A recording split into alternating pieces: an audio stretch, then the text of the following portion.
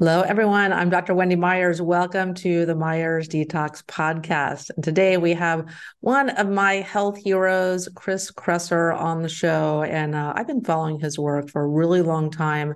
He has amazing research on his website. Just really great podcast, The Revolution Health Radio, and highly recommend it. And today we're going to be talking about the hidden epidemic of nutrient deficiency. So, we touch on that on this show, and I talk a lot about mineral deficiencies and nutrients needed to detox. But today we're going to talk about just in general about the epidemic of nutrient density or nutrient deficiency rather. And we'll talk about the foods that are most nutrient dense. We'll talk about if you need to supplement for optimal health. We'll talk about the issues with the carnivore diet versus the vegetarian and vegan diets and some of the inherent nutrient deficiencies that are seen across the board in vegetarian and vegan diets, what people need to look out for and supplement with. We also talk about the problem with the RDAs, the recommended daily allowance of nutrients, and why they're grossly inefficient and giving us information about our nutrient needs. They're much higher than the RDAs. And we also talk about, bioavailability of nutrients and how the nutrient level on a label doesn't mean that's what you're getting in your body. And we talk about the most bioavailable foods, or where the nutrients are most bioavailable. And we also talk about the issues with phytates and oxalates and other things in food that bind to nutrients and minerals and make them less available. We also talk about the issue of, so many things working against the absorption of nutrients. So it's no surprise the statistics that Chris quotes today in the show are pretty grave. How we have such a huge amount of magnesium deficiency, vitamin D, so many different nutrients that people are deficient in. So stay tuned. This is an amazing show, even for people that are, very well educated on nutrition. You want to pay attention. So I know you guys listening are concerned about your heavy metal load, your toxin load. So I created a quiz at heavymetalsquiz.com. It just takes a couple seconds. After you take the quiz, you get your results, and you also get a free video series on how to detox your body, all your frequently asked questions about detox, the best supplements for detox, the best tests for detox, and just so many other questions answered. Just go take that. It takes just a couple seconds at heavymetalsquiz.com. Our guest today, Chris Kresser, he is a acupuncturist, and he has an MS, and he's the co-founder of the California Center for Functional Medicine, the founder of the Kresser Institute, and the host of the top-ranked health podcast, Revolution Health Radio. He's also the creator and founder of KrisKresser.com and the New York Times bestselling author of The Paleo Cure and Unconventional Medicine.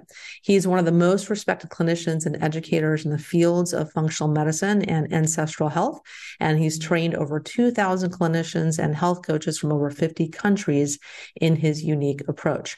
Chris was named one of the 100 most influential people in health and fitness by Greatest.com and has appeared as a featured guest on Dr. Oz, Time, The Atlantic, NPR, Fox and Friends, and other national media outlets.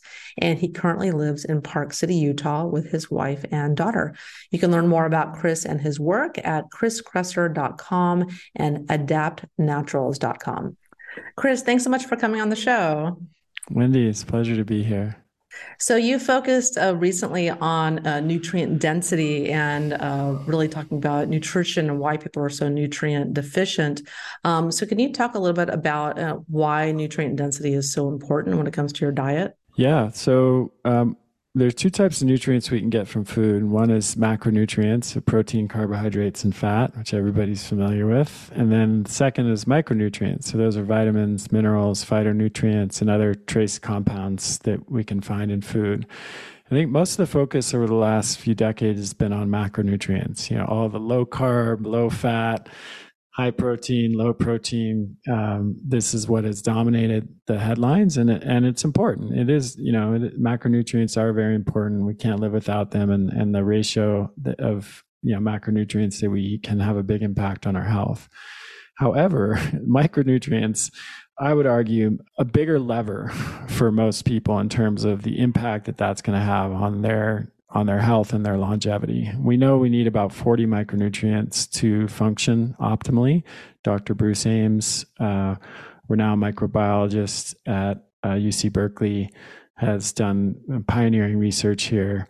And he argues, and I agree with this, is that maximizing our intake of these micronutrients should be the primary goal of our diet, because suboptimal amounts of any of these nutrients can contribute to the development of chronic disease and even shorten our lifespan.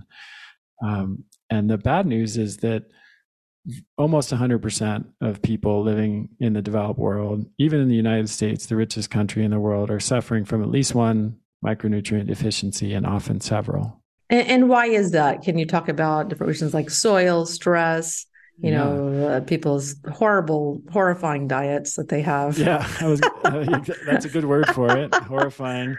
Yeah, I mean, I'm sure for most of the listeners of your show, I think they're probably not in this category, but 60% of the calories the average American consumes today come from ultra processed food, not just processed food, but ultra processed food. So these are, cookies, cakes, crackers, chicken nuggets, pizza, soda pop, candy, all of the kind of packaged, refined foods, junk foods, snack foods. These foods now comprise over half the calories that the average American needs. And the problem is they're very high in calories and they're very low in nutrients. In fact, in some cases, they're virtually devoid of nutrients, like refined flour, refined sugar, and industrial seed oils like soybean oil, corn oil, et cetera, that most foods are processed in. They have almost no nutrients, and yet they are loaded with calories and other things that, if when overconsumed, are highly problematic. So that's the reason number one on a broader kind of societal scale.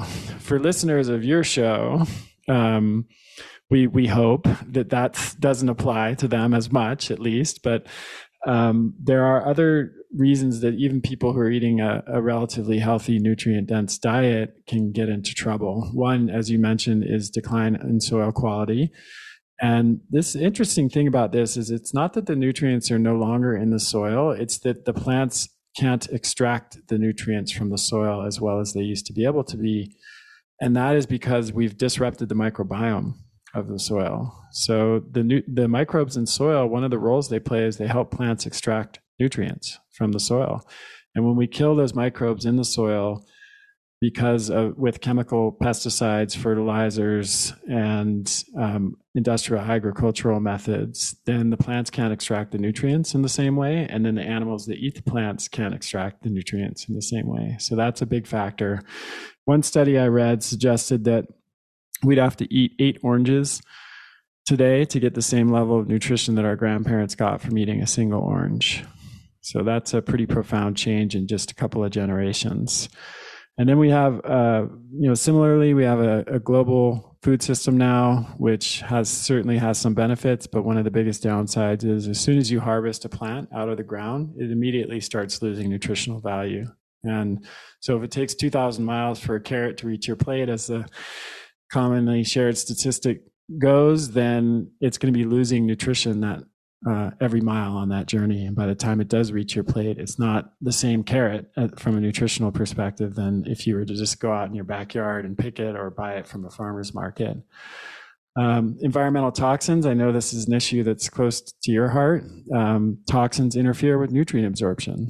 And that's everything from glyphosate to heavy metals like lead, cadmium, arsenic, to organic chemicals like plastics, bisphenol A. There's so many toxins in our environment now, and some of the minerals that we need to function properly, they try to protect us by binding to these toxins, which is a good thing. But then the bad thing is that we don't absorb that mineral anymore, and it can be problematic, or we absorb the mineral and the toxin. And I don't need to tell you what problems that can cause. So And then the last thing I'll mention, there are many more factors, but I'll just mention one more, which is that chronic disease impacts nutrient availability in a couple of different ways. Number one, it decreases our absorption of nutrient, particularly any chronic health condition that involves the gut, which is most chronic health conditions.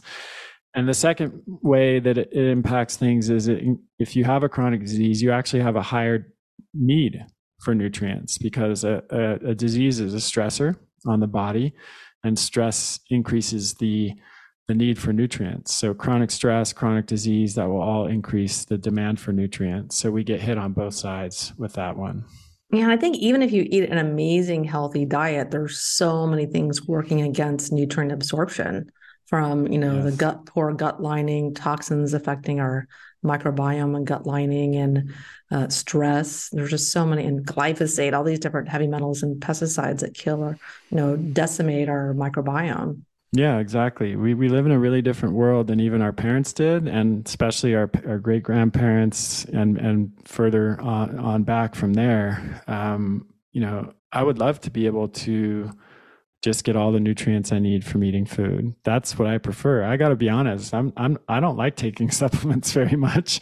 I'm not very good at it. I tend to forget. I'm a bad patient in that regard, and in a perfect world, I would just eat my nutrient dense, healthy food and call it a day. That would be it. But I know from my clinical experience working with well over 1,000 patients in my career and training thousands of healthcare practitioners and testing virtually everybody that I saw in the clinic for nutrient deficiency. And I can really count on two hands the number of people who didn't have at least one, but often multiple nutrient deficiencies. And again, my patients are not eating cheese doodles and drinking big gulps and eating donuts. Not at least not regularly. And they were people who'd followed my work for a long period of time, were already eating like some type of nutrient dense diet, like paleo, Mediterranean type of diet, and doing a lot of the right things, and yet they were still coming up short. And that was what really opened my eyes to this issue, because if these people who are highly educated, highly motivated,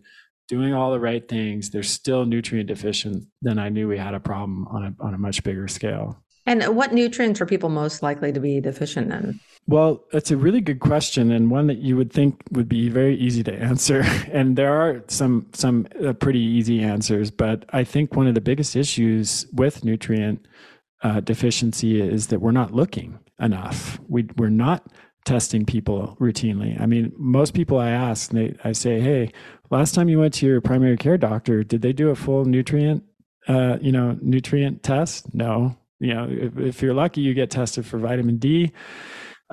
Maybe a couple of others, but it's extremely rare in my experience that someone goes to the doctor and gets a full nutrient analysis. It just rarely happens. So you have to take the data that we do have with a grain of salt for that reason.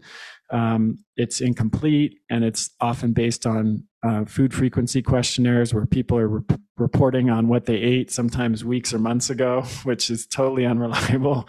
I hardly remember what I ate 2 days ago, much less 2 months ago. But with those caveats, we can look at like data from the Linus Pauling Institute who keeps pretty good track of this stuff. And 100% of people don't get enough potassium, 94% vitamin D, 92% choline. I think it's around 92% magnesium if you use the latest figures, 89% vitamin E, in the high 80s for EPA and DHA, which are the long chain omega-3 fats. And then it just goes on down the line from there. I mean, as you can already see from those numbers, we're not talking about small percentages of people. We're talking about the vast majority of people being deficient in, I just named 5 different micronutrients. So it's a widespread problem. And again, one of the biggest misconceptions is that nutrient deficiency only occurs in the developing world. That's absolutely not true. It's a huge problem even in developed countries like the US, Canada, and Australia, the UK. Yeah, it makes sense. I mean, we have worse diets and probably more stress in various Right. ways. And so let's talk a little bit about like minerals. I mean, people are, very deficient minerals and, magnesium and zinc, calcium, selenium is a huge problem. Yeah. Lithium. I mean, everyone I test deficient in selenium, lithium, low on magnesium, and other things that are needed for the body to Iodine, a lot of work. people are low in. Yeah. Yes. Yeah. I think minerals are more impacted from what I've seen in from soil depletion than some of the vitamins that tend to be in plant foods. I think they also are affected more by toxins because it's the minerals usually that tend to bind to the toxins and then become unabsorbable if we're exposed to those toxins, whereas that doesn't happen as much with the vitamins. So I do agree that in a lot of cases, the minerals are kind of taking the brunt of things. And one of the other issues with minerals is bioavailability. So a really good example of this is calcium. The bioavailability of calcium in spinach.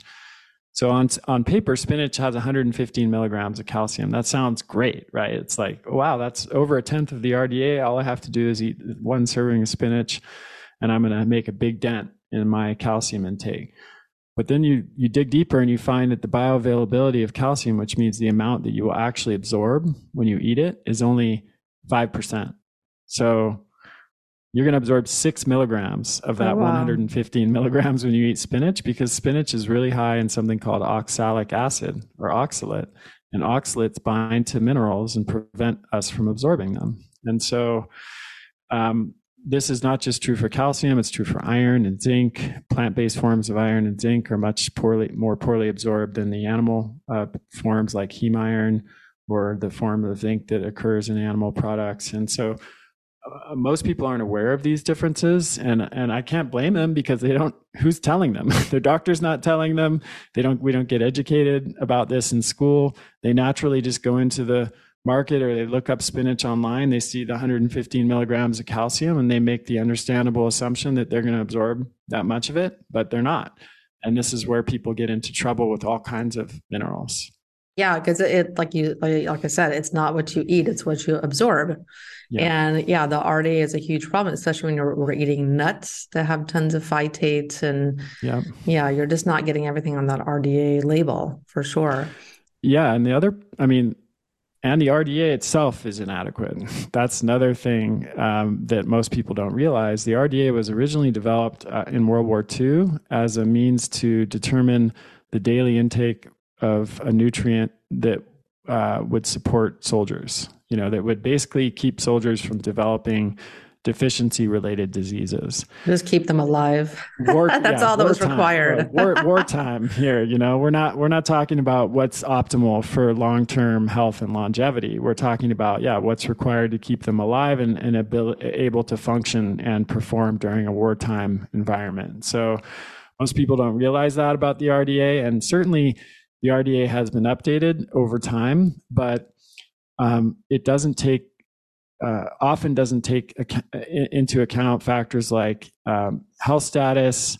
So as I said earlier, people who are sick tend to need more, or have a chronic disease tend to need more nutrients.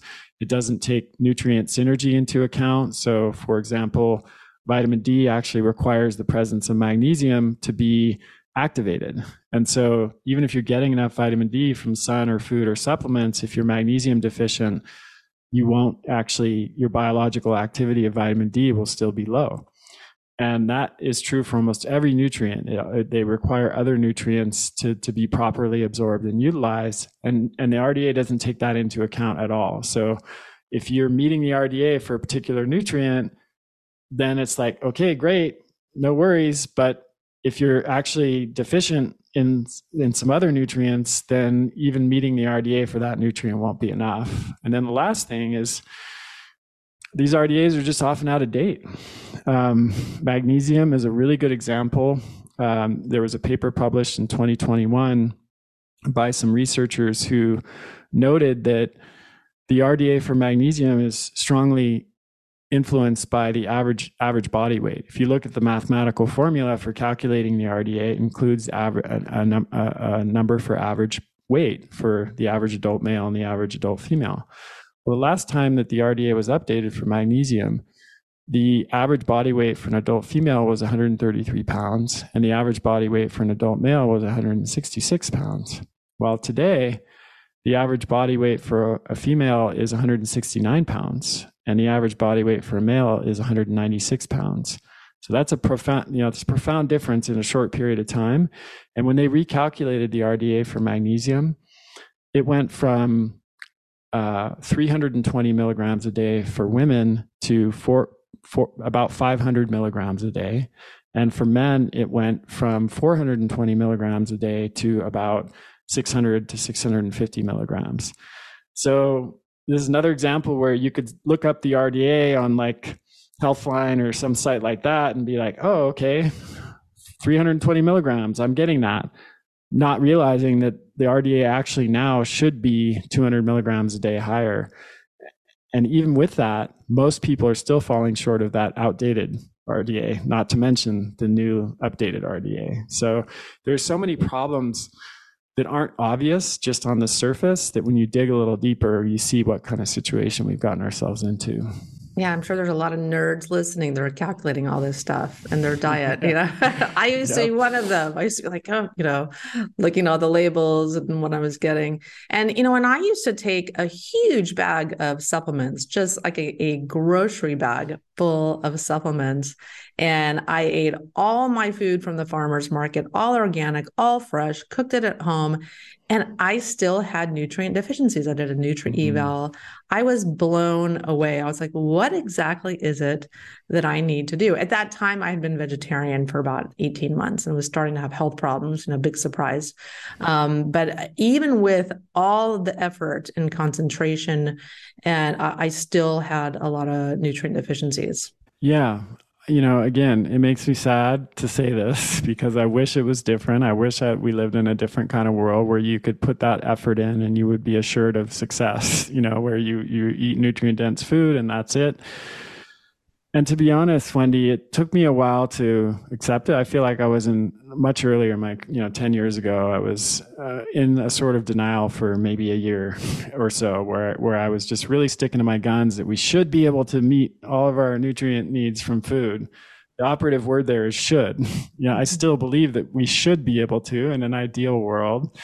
But once I really, I just couldn't keep believing that anymore. Once I, as as a clinician, we learn so much from our patients, and just doing one nutrient deficiency test after another that kept coming back with multiple deficiencies, even in people who are doing all the right things, reading the scientific literature, pretty much every paper that has come out over the last 10 years on nutrient status and nutrient deficiency, training thousands of clinicians from over 50 countries around the world, seeing that this is a problem everywhere, not in the US, the UK, Canada, China, Australia, New Zealand. It's the same story everywhere. I just could no longer maintain the fiction that we can meet all of our nutrient needs through food. And then once I accepted that, I started trying to answer the question, okay, well, what do we do with this information? Like, what's the best approach for most people? And I still believe that the foundation should always be a nutrient-dense diet. I'm not one of these people that thinks we should drink Soylent Green, nutrient-fortified beverages like some people in the Silicon Valley, in the computer world. I think we should get everything we can from food, basically. But I recognize that that's not enough in the case of many nutrients. And we're not perfect either. Most of us live in a pretty fast-paced life, or a life that involves other obligations, friends, family, work, other interests. We're not in the kitchen all day, every day, preparing our own food in most cases, and there are inevitably areas where we're going to fall short. And so, rather than beat ourselves up about that, like my approach is, let's recognize the reality of that and create a strategy that can actually help us to mitigate those downsides of modern life. Yeah. So what is your strategy? So what are the most nutrient dense foods that people should eat? Yeah, so this might surprise some folks and might disappoint some folks because in a lot of cases, they're not including a lot of these foods in their diet. But the best answer to this question comes from a paper that was published in March of 2022 in the journal Frontiers in Nutrition. The author was Ty Beal, who works on the knowledge leadership team at the Global Alliance for Improved Nutrition. And that's an organization that's dedicated to addressing malnutrition worldwide. And so the question they were trying to answer is, where do we get the biggest bang for our buck from food, from a nutrient density perspective? Because if you work for an organization and your job is to figure out how to address malnutrition, you have to be very practical. You have to think about, like, what are the foods that we could give people that are going to rapidly and effectively increase their nutrient levels with the least amount of effort, essentially, and the lowest cost. And so they created a scale of nutrient density that ranked foods according to the number of calories or grams needed to provide 1/3 of the RDA for vitamin A, folate, or retinol, the active form of vitamin A, not beta carotene, folate, which is B9, vitamin B12, calcium, iron, and zinc. And they were specifically focusing on women of reproductive age because that is the group that is at the highest risk of nutrient deficiency worldwide. So 2 things about this study before I go into the numbers. One is that it was the first study of this kind that took bioavailability into account. And as we just discussed earlier, that's hugely important because otherwise you could see spinach way high up on the scale without realizing that you're not even going to absorb most of those nutrients that it contains on paper, at least the minerals. The second thing is that because of the way they created the scale, it's looking at the amount of calories and grams of a food you need to meet a basic nutrient threshold. So a lower score is actually going to be better or indicate higher nutrient density. So for example, you only need to eat 11 calories of liver, which is a minute amount, to get to that nutrient threshold that they define. And so liver is by far the number one most nutrient dense food according to this scale. So it had a score of 11 calories.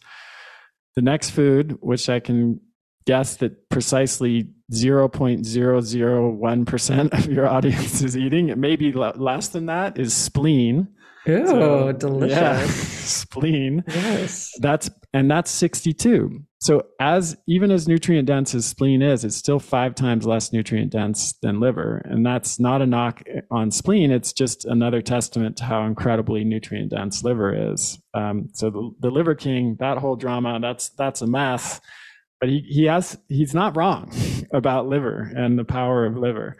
The next one is small dried fish. So those are like anchovies and sardines that in this case were dried. So the nutritional value is concentrated. And that's not common food in this country, but it is around the world. So they included that. Cats in the US eat a lot of those. That's true. That's true. Dark leafy green vegetables. So, we mentioned some of the bioavailability issues with some of the minerals with things like spinach, but, kale, chard, some other dark leafy greens are actually fairly low in oxalic acid and are a very good source of nutrients. Bivalves like oysters are at 90, beef kidney, 125, another organ meat, beef heart, 163, another organ meat, crustaceans like shrimp, 193, goat, beef, eggs, and milk. So those are the top 11 foods. And what the biggest surprise is, I think, for most people on this list is that there was only one plant food in that top 11 foods from a nutrient density perspective. I do want to point out that this was just measuring those essential vitamins and minerals like A, B12, folate, calcium, iron, and zinc. It was not measuring phytonutrients. Those are things like polyphenols, flavonoids, carotenoids, fiber. And these foods are important to our health, I believe. And so I'm not suggesting that people should only eat animal products. I'm not a believer in the carnivore approach in general. I think it has some value, but that's not what I'm saying here. I'm saying when it comes to the essential vitamins and minerals, the foods that I just listed are, objectively speaking, this is not an opinion. This is a research study that was peer reviewed using the most recent validated methods for measuring nutrient levels from a bioavailability perspective. Those are the foods that are most nutrient dense. Okay, fantastic. Yeah, and I think speaking to that, what are some of the issues with the vegetarian and vegan diets, in your opinion? Yeah. So if we go back to Dr. Bruce Ames and his what he said about what the goal should be for the diet, he said it's maximizing your intake of all of the different nutrients that we need. And we can think of those nutrients in two different classes. One are the essential vitamins and minerals, and by essential, that has a very specific connotation in this context. It means we can't live without them, that we will develop serious disease and die if we don't get enough of them. And it means the body can't make them on its own. So we do need to obtain them from the diet.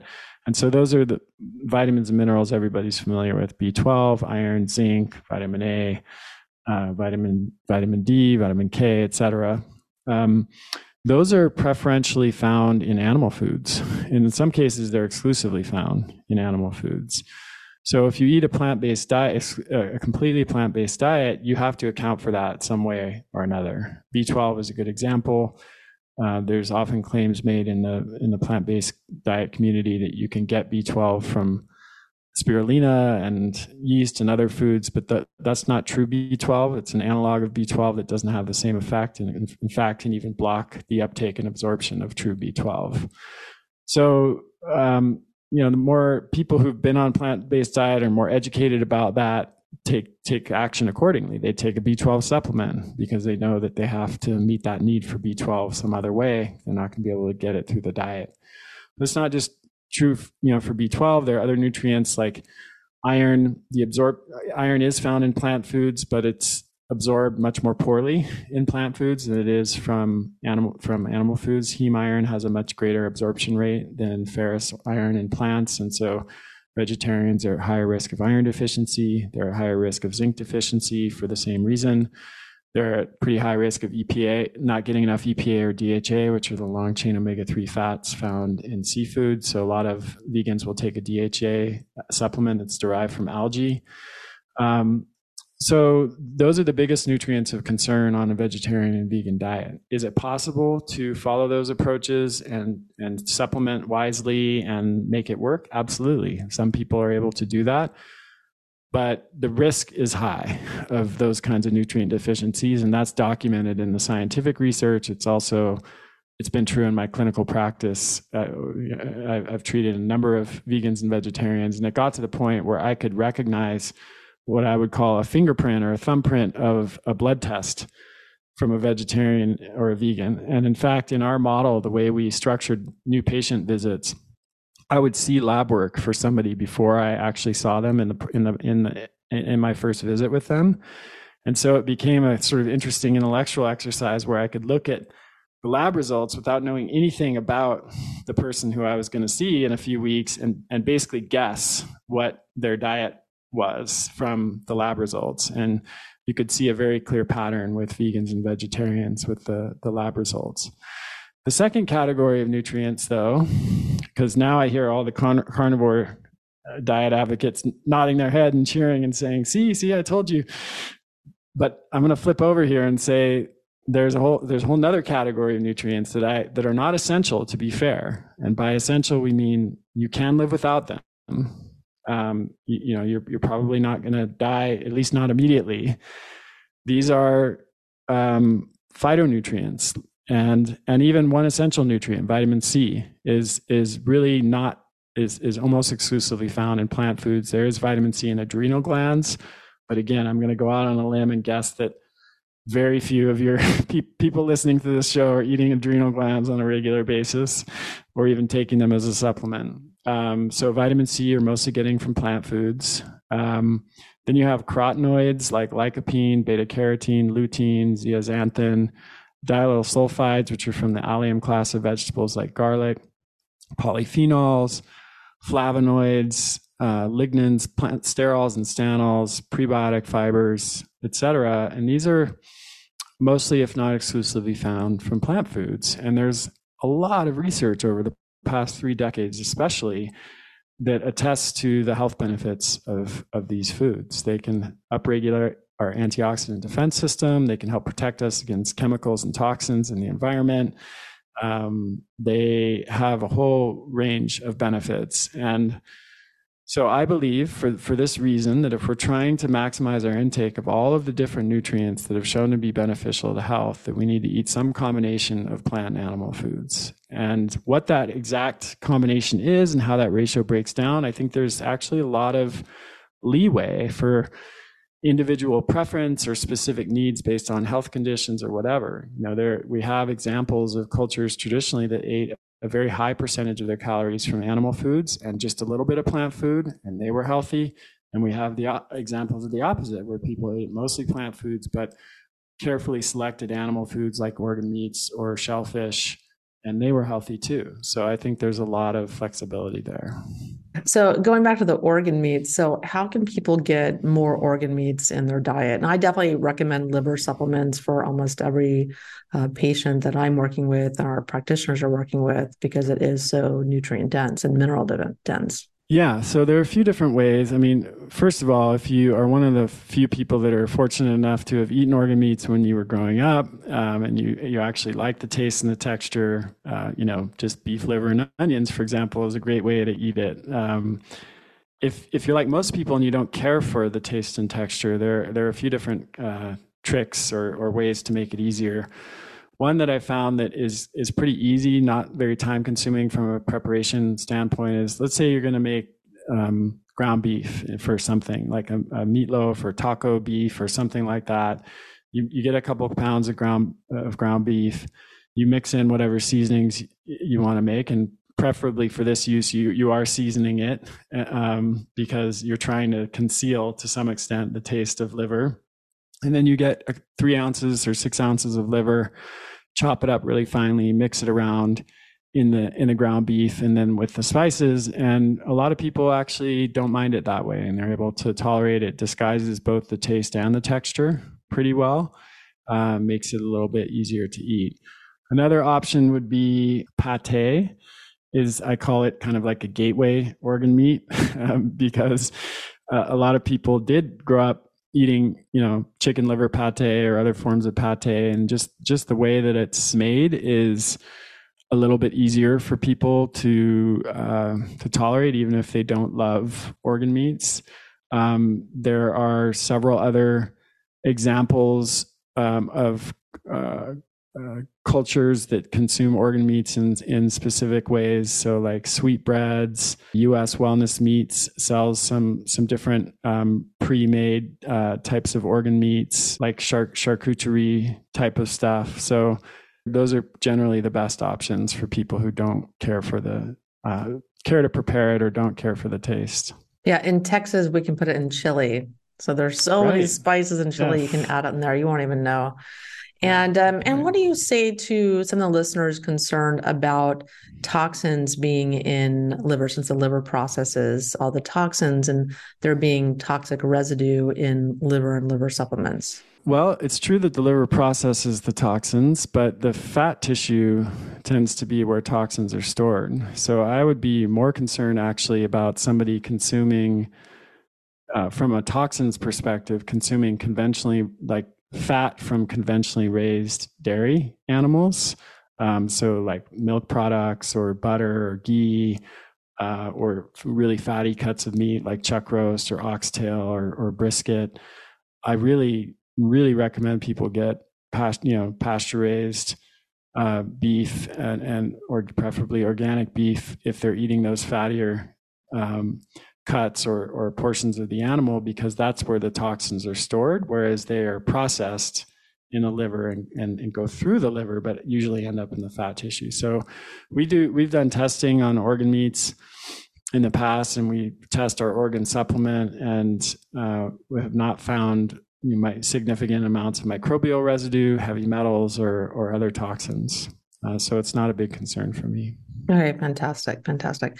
And so when it comes to supplementation, people are trying to get the nutrients they need. So what nutrients should people be careful supplementing with? Yeah, that's a great question because you can get yourself into trouble here. There are some nutrients that uh, need to exist in what we might call like a Goldilocks range. You don't want too little and you don't want too much. There are other nutrients that, as far as we know, don't really have an upper limit in terms of toxicity, but you might get, find yourself running to the bathroom. For example, vitamin C, there's no known upper limit when it comes to toxicity, but if you take enough vitamin C, you're going to have diarrhea, and that will be the sign that you've overdone it and taken too much. Yeah, I've had a There number are of clients email me panicked. Or right. Oh even my God, what's even going health on? even health practitioners. Yeah, yeah. Or because people just they don't realize I it. didn't realize that. Yeah. So, but there are nutrients where that's actually there is a significant risk of overdosing. Calcium is one that I mentioned. If there's studies that suggest if you take too much calcium, you can increase the risk of kidney stones and soft tissue issues. Selenium, you can definitely overdo. There are clear studies of selenium toxicity in the scientific literature. Vitamin A or retinol, you can overdo and get too much. Vitamin D, you can overdo it. I think it's pretty rare, but I've seen people with toxic levels of vitamin D in their blood, like 125 or 150 even, which is scary because it really can affect calcium deposition, like cause calcium deposition in the arteries, and soft tissues, can increase the risk of kidney stones. Iodine can be problematic for some people, particularly those with Hashimoto's or autoimmune thyroid conditions. High doses of iodine, especially if they're selenium deficient as well, can be an issue. And then iron. Iron overload, the genetic condition that causes iron overload, hemochromatosis, is fatal if it's not treated in some cases. So that gives you an idea of how serious excess iron can be. But having said all that, it's much more difficult to get yourself in trouble from food than it is from supplements. And then if with supplements, like one of the reasons that we've formulated the way that we didn't include iron at all. We didn't include calcium at all. We have a very low dose of iodine, we have a very low dose of calcium at 50 milligrams. Exactly for this reason, because I didn't want people, we were selling a product to people who are following all kinds of different dietary approaches. We don't know what their background intake is like. So we want to be conservative with the nutrients of concern so that if someone's eating a very high calcium diet, they're not going to get 500 milligrams of extra calcium from our multi and push themselves over the edge. So there are some nutrients that it's best to take a more custom, individualized approach with, and then others that are just safer because the threshold for toxicity is so high that most people are not going to ever reach it in a normal day-to-day diet. Well, yeah, tell us about your supplement line, the Adapt Naturals. Yeah, so this came out of 15 years of clinical experience treating patients, training practitioners, health coaches, my own research, my own experience of chronic illness. It's really the culmination of all of that experience. And I wanted to, as we talked about earlier, once I realized how big of a problem nutrient deficiency is and how many people it affects, it was kind of like before I knew that there was like the little tip of the iceberg sticking out. And then over time, I got visibility into just how big that iceberg is underneath the surface. And I wanted to figure out a way that I could just help a much broader number of people than I would ever be able to see in the clinic as a clinician, or even impact via the clinicians that I was training. And that's how Adapt Naturals came about. So it's a line of supplements that is designed to add back in what the modern world has squeezed out, all of the challenges that we talked about before. And the ingredients are naturally occurring, bioidentical, food-based, or as bioavailable as possible. They're evidence-based, lots of peer-reviewed research behind them, high quality GMP manufacturing. I just wanted to create products that people could trust because, let's be honest, there's a lot of BS in the supplement world. There are a lot of companies that are in it just to make money. there's a lot of really shady stuff that's happening, and um, I just wanted people to have products where they knew they could meet their nutrient needs, and they could just trust them and not have to spend hours every day researching, try to figure it out on their own. Yeah, I just cringe when people put that they are taking, vitamins from the drugstore, from GNC. or from their membership store. I'm like, oh God, you're Yeah, doing so much more harm than yeah, good. Or there's so much binders in those that are, right. binding it, keeping it in that pill form that they just poop them out, just Yeah, just whole, like they're not getting anything at all. yeah. It's I've always asked all new patients who came to see me in the practice, I would have them bring all the supplements that they're taking in a bag. Of course, some people show up with like a second carry-on suitcase with their supplements because they're taking that many. And I was, as I'm sure you have been, Wendy, just shocked and dismayed by what people would bring in. And again, I don't put the blame on the individual people, because it was often from guidance that they had received, previously from another doctor, another clinician, or something they read, someone they follow online or in social media or whatever. There's so much conflicting information out there.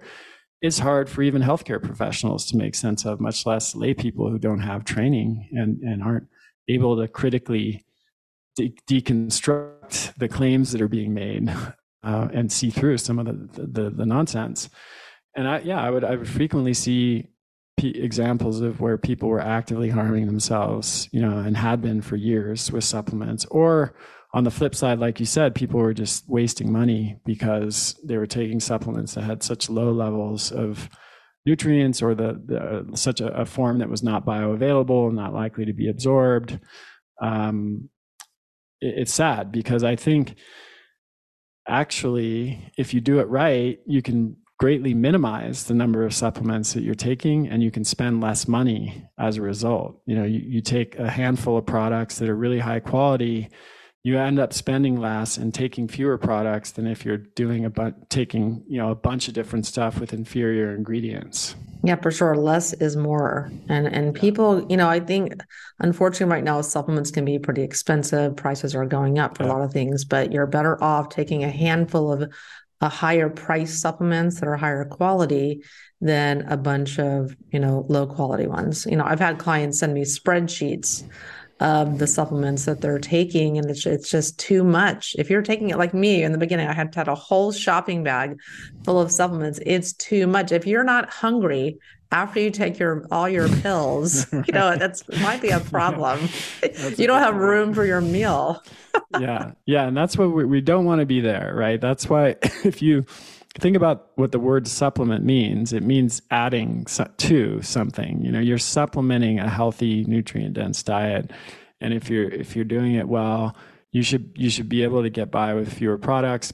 And that's like with Adapt Naturals, we have the Core Plus bundle, which is a daily stack of 5 products, and it's specifically designed with that in mind. Like, you're not going to be surprised to learn that one of them is an organ supplement. Why organs? Well, I explained it earlier. They're of the 11 most nutrient dense foods, 4 of those are organs. And so we have those 4 organs in the supplement, along with the 5th, pancreas, which has a unique nutrient profile. And we have a full gram of liver and 500 milligrams of the others, because liver, as I mentioned, is so much more nutrient dense even than the other organ products. So if you take an organ supplement, it's equivalent to eating 1 or 2 servings of those organ meats a week, and you're getting that incredible nutritional benefit without having to eat or prepare them. So you can get so much bigger bang for your buck by doing that than by taking a bunch of different isolated products. We have a mushroom blend. I've been a huge believer in the healing power of mushrooms for almost 20 years, because I originally, way back in the day, studied Chinese medicine, and mushrooms have been used in Chinese medicine for over 3,000 years, at least 3,000 years that we know of, possibly longer, and also in other traditional systems of medicine like Ayurveda, most traditional healing systems. And it's interesting, because it's only recently that modern research has caught up and has started to elucidate all of the incredible health benefits of mushrooms. But it's another food-based, naturally occurring set of nutrients that most people are just not eating a lot of mushrooms, and particularly not the most nutrient dense therapeutic types of mushrooms, because some of those can be pretty bitter and chewy and not easy to eat. Like reishi is a good example. It's an incredibly powerful mushroom, but you don't really want to eat it or use it in your cooking for the most part. Then we have a magnesium product, because the vast majority of people are deficient in magnesium and don't get enough, and it's used in over 700 different enzymatic reactions in the body. We have a multi that's really more of like a primal or ancestral type of multi with just food-based, naturally occurring ingredients for the most part, and then a unique form of vitamin E called tocotrienols, which are much more potent as antioxidants and much more potent as an anti-inflammatory than tocopherol. So the idea is just to give people a simple, easy routine to follow every day, where they can feel and perform their best, not have to stay up spending hours doing internet research, just high quality ingredients they can trust, and get back to living the life they want to live, and have, so that their health is actually supporting that rather than getting in the way of it. Yeah, and that natural form of vitamin E you mentioned is so important for detoxification and your liver health, and it's just not found anywhere. I mean, it's very rare. Usually getting the synthetic form of vitamin E, which is not helpful. You need that for detoxification. So important. Yeah, and the reason that most companies use tocopherols in their products is it's a lot cheaper. I'm not going to lie. The tocotrienols are more expensive, and they're more expensive for me as the to make the product. And so the products, when you take them, will be a little more expensive, because we obviously have to charge more if we're paying more for the raw ingredient, but it's worth it, because for two reasons. Number one, as you said, vitamin E is one of the most potent antioxidants that we know of. It is the most potent antioxidant in the brain. So anyone concerned with brain health, cognitive function, reducing their risk of dementia and Alzheimer's, Parkinson's, neurodegenerative conditions, vitamin E is critical. And I mentioned earlier that 89% of people don't get enough vitamin E. So it's a very, very important nutrient.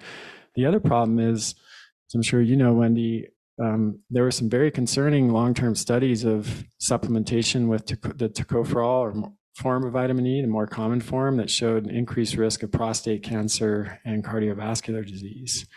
That is not observed with tocotrienols, which are this relatively newly discovered form of vitamin E that we're talking about now. So it's a much safer form to supplement with, and it's a much more potent form. And I love how these nutrient studies come out on the, CNN and all these the big newspaper outlets, how it kind of steering people away from supplements, where the form that they're using in the study is terrible. It's a synthetic form of petroleum based or what have you. And these are the forms that are prevalent in most vitamins that are sold in the drugstores and the membership stores. It drives me nuts. I know, I'm sure it does for you too. It's like saying study shows that food is not good for you.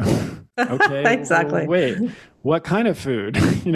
Where is the food grown? How much of the food are we talking about? Like, people grouping supplements into one category like that is just meaningless and stupid, frankly. It just, if anyone sees an article like that, you can just dismiss it out of hand, because you can be assured that the person writing that is not sophisticated or educated enough to be able to differentiate between different types of supplements. So yeah, that's absurd, and fortunately is relatively easy to dismiss. I wish people, most people are just seeing those headlines and keep scrolling, and they're not actually asking those questions. But yeah, anytime you see an article like that, that's the response.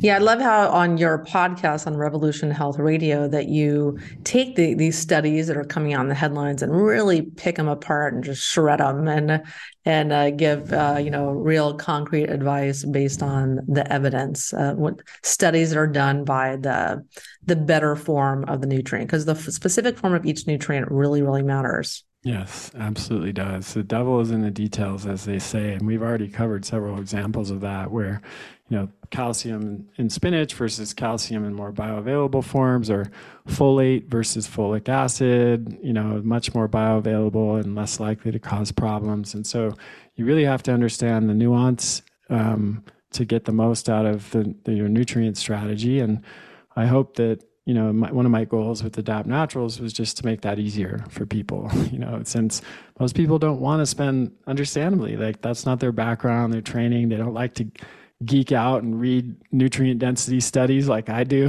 That's my job. Let me take care of that. And, you do you, so to speak. Like we don't all need to be experts on that to live a good life. Yes. Yeah. And what about fiber? This is something a lot of people are taking. Let's talk about fiber in general, maybe some specific types like beta glucan. Yeah.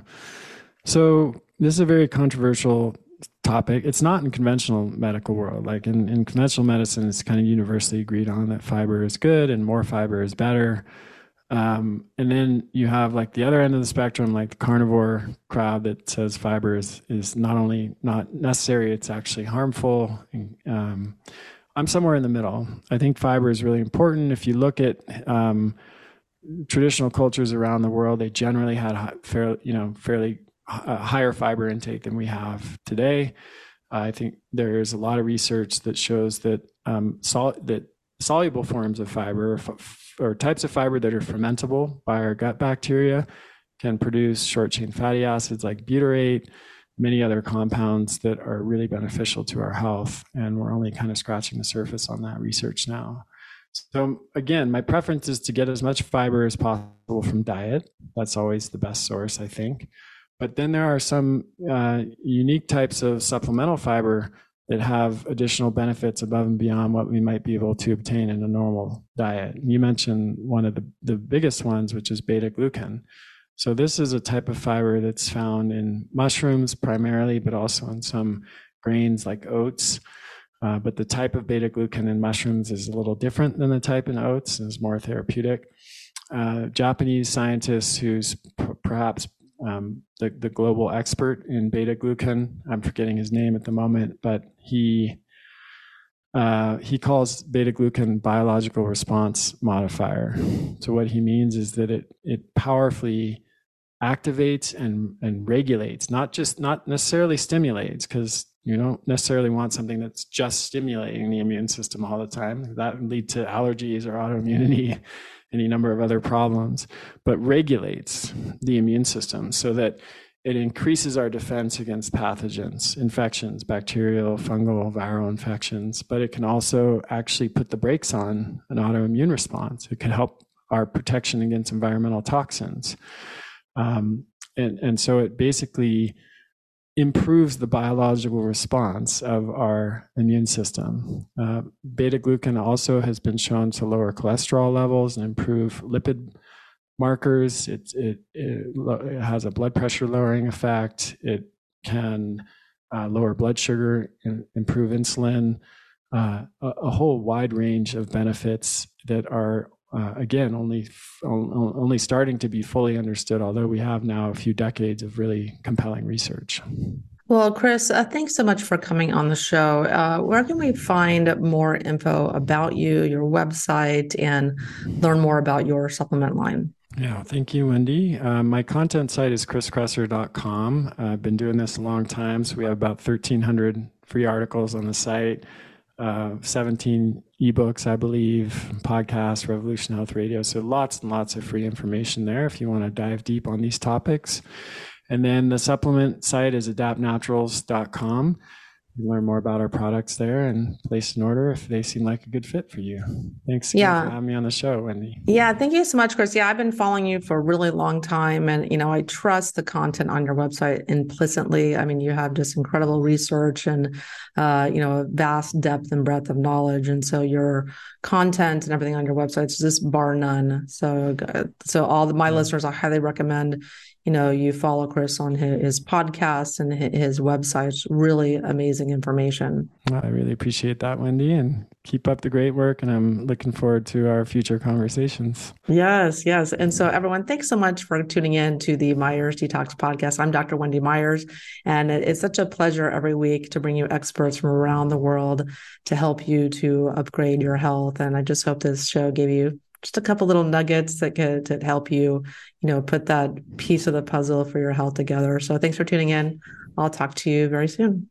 The Myers Detox Podcast is created and hosted by Wendy Myers. This podcast is for information purposes only. Statements and views expressed on this podcast are not medical advice. This podcast, including Wendy Myers and the producers, disclaim responsibility for any possible adverse effects from the use of information contained herein. Opinions of guests are their own, and this podcast does not endorse or accept responsibility for statements made by guests. This podcast does not make any representations or warranties about guest qualifications or credibility. Individuals on this podcast may have direct or indirect financial interest in products or services referred to herein. If you think you have a medical problem, consult a licensed physician.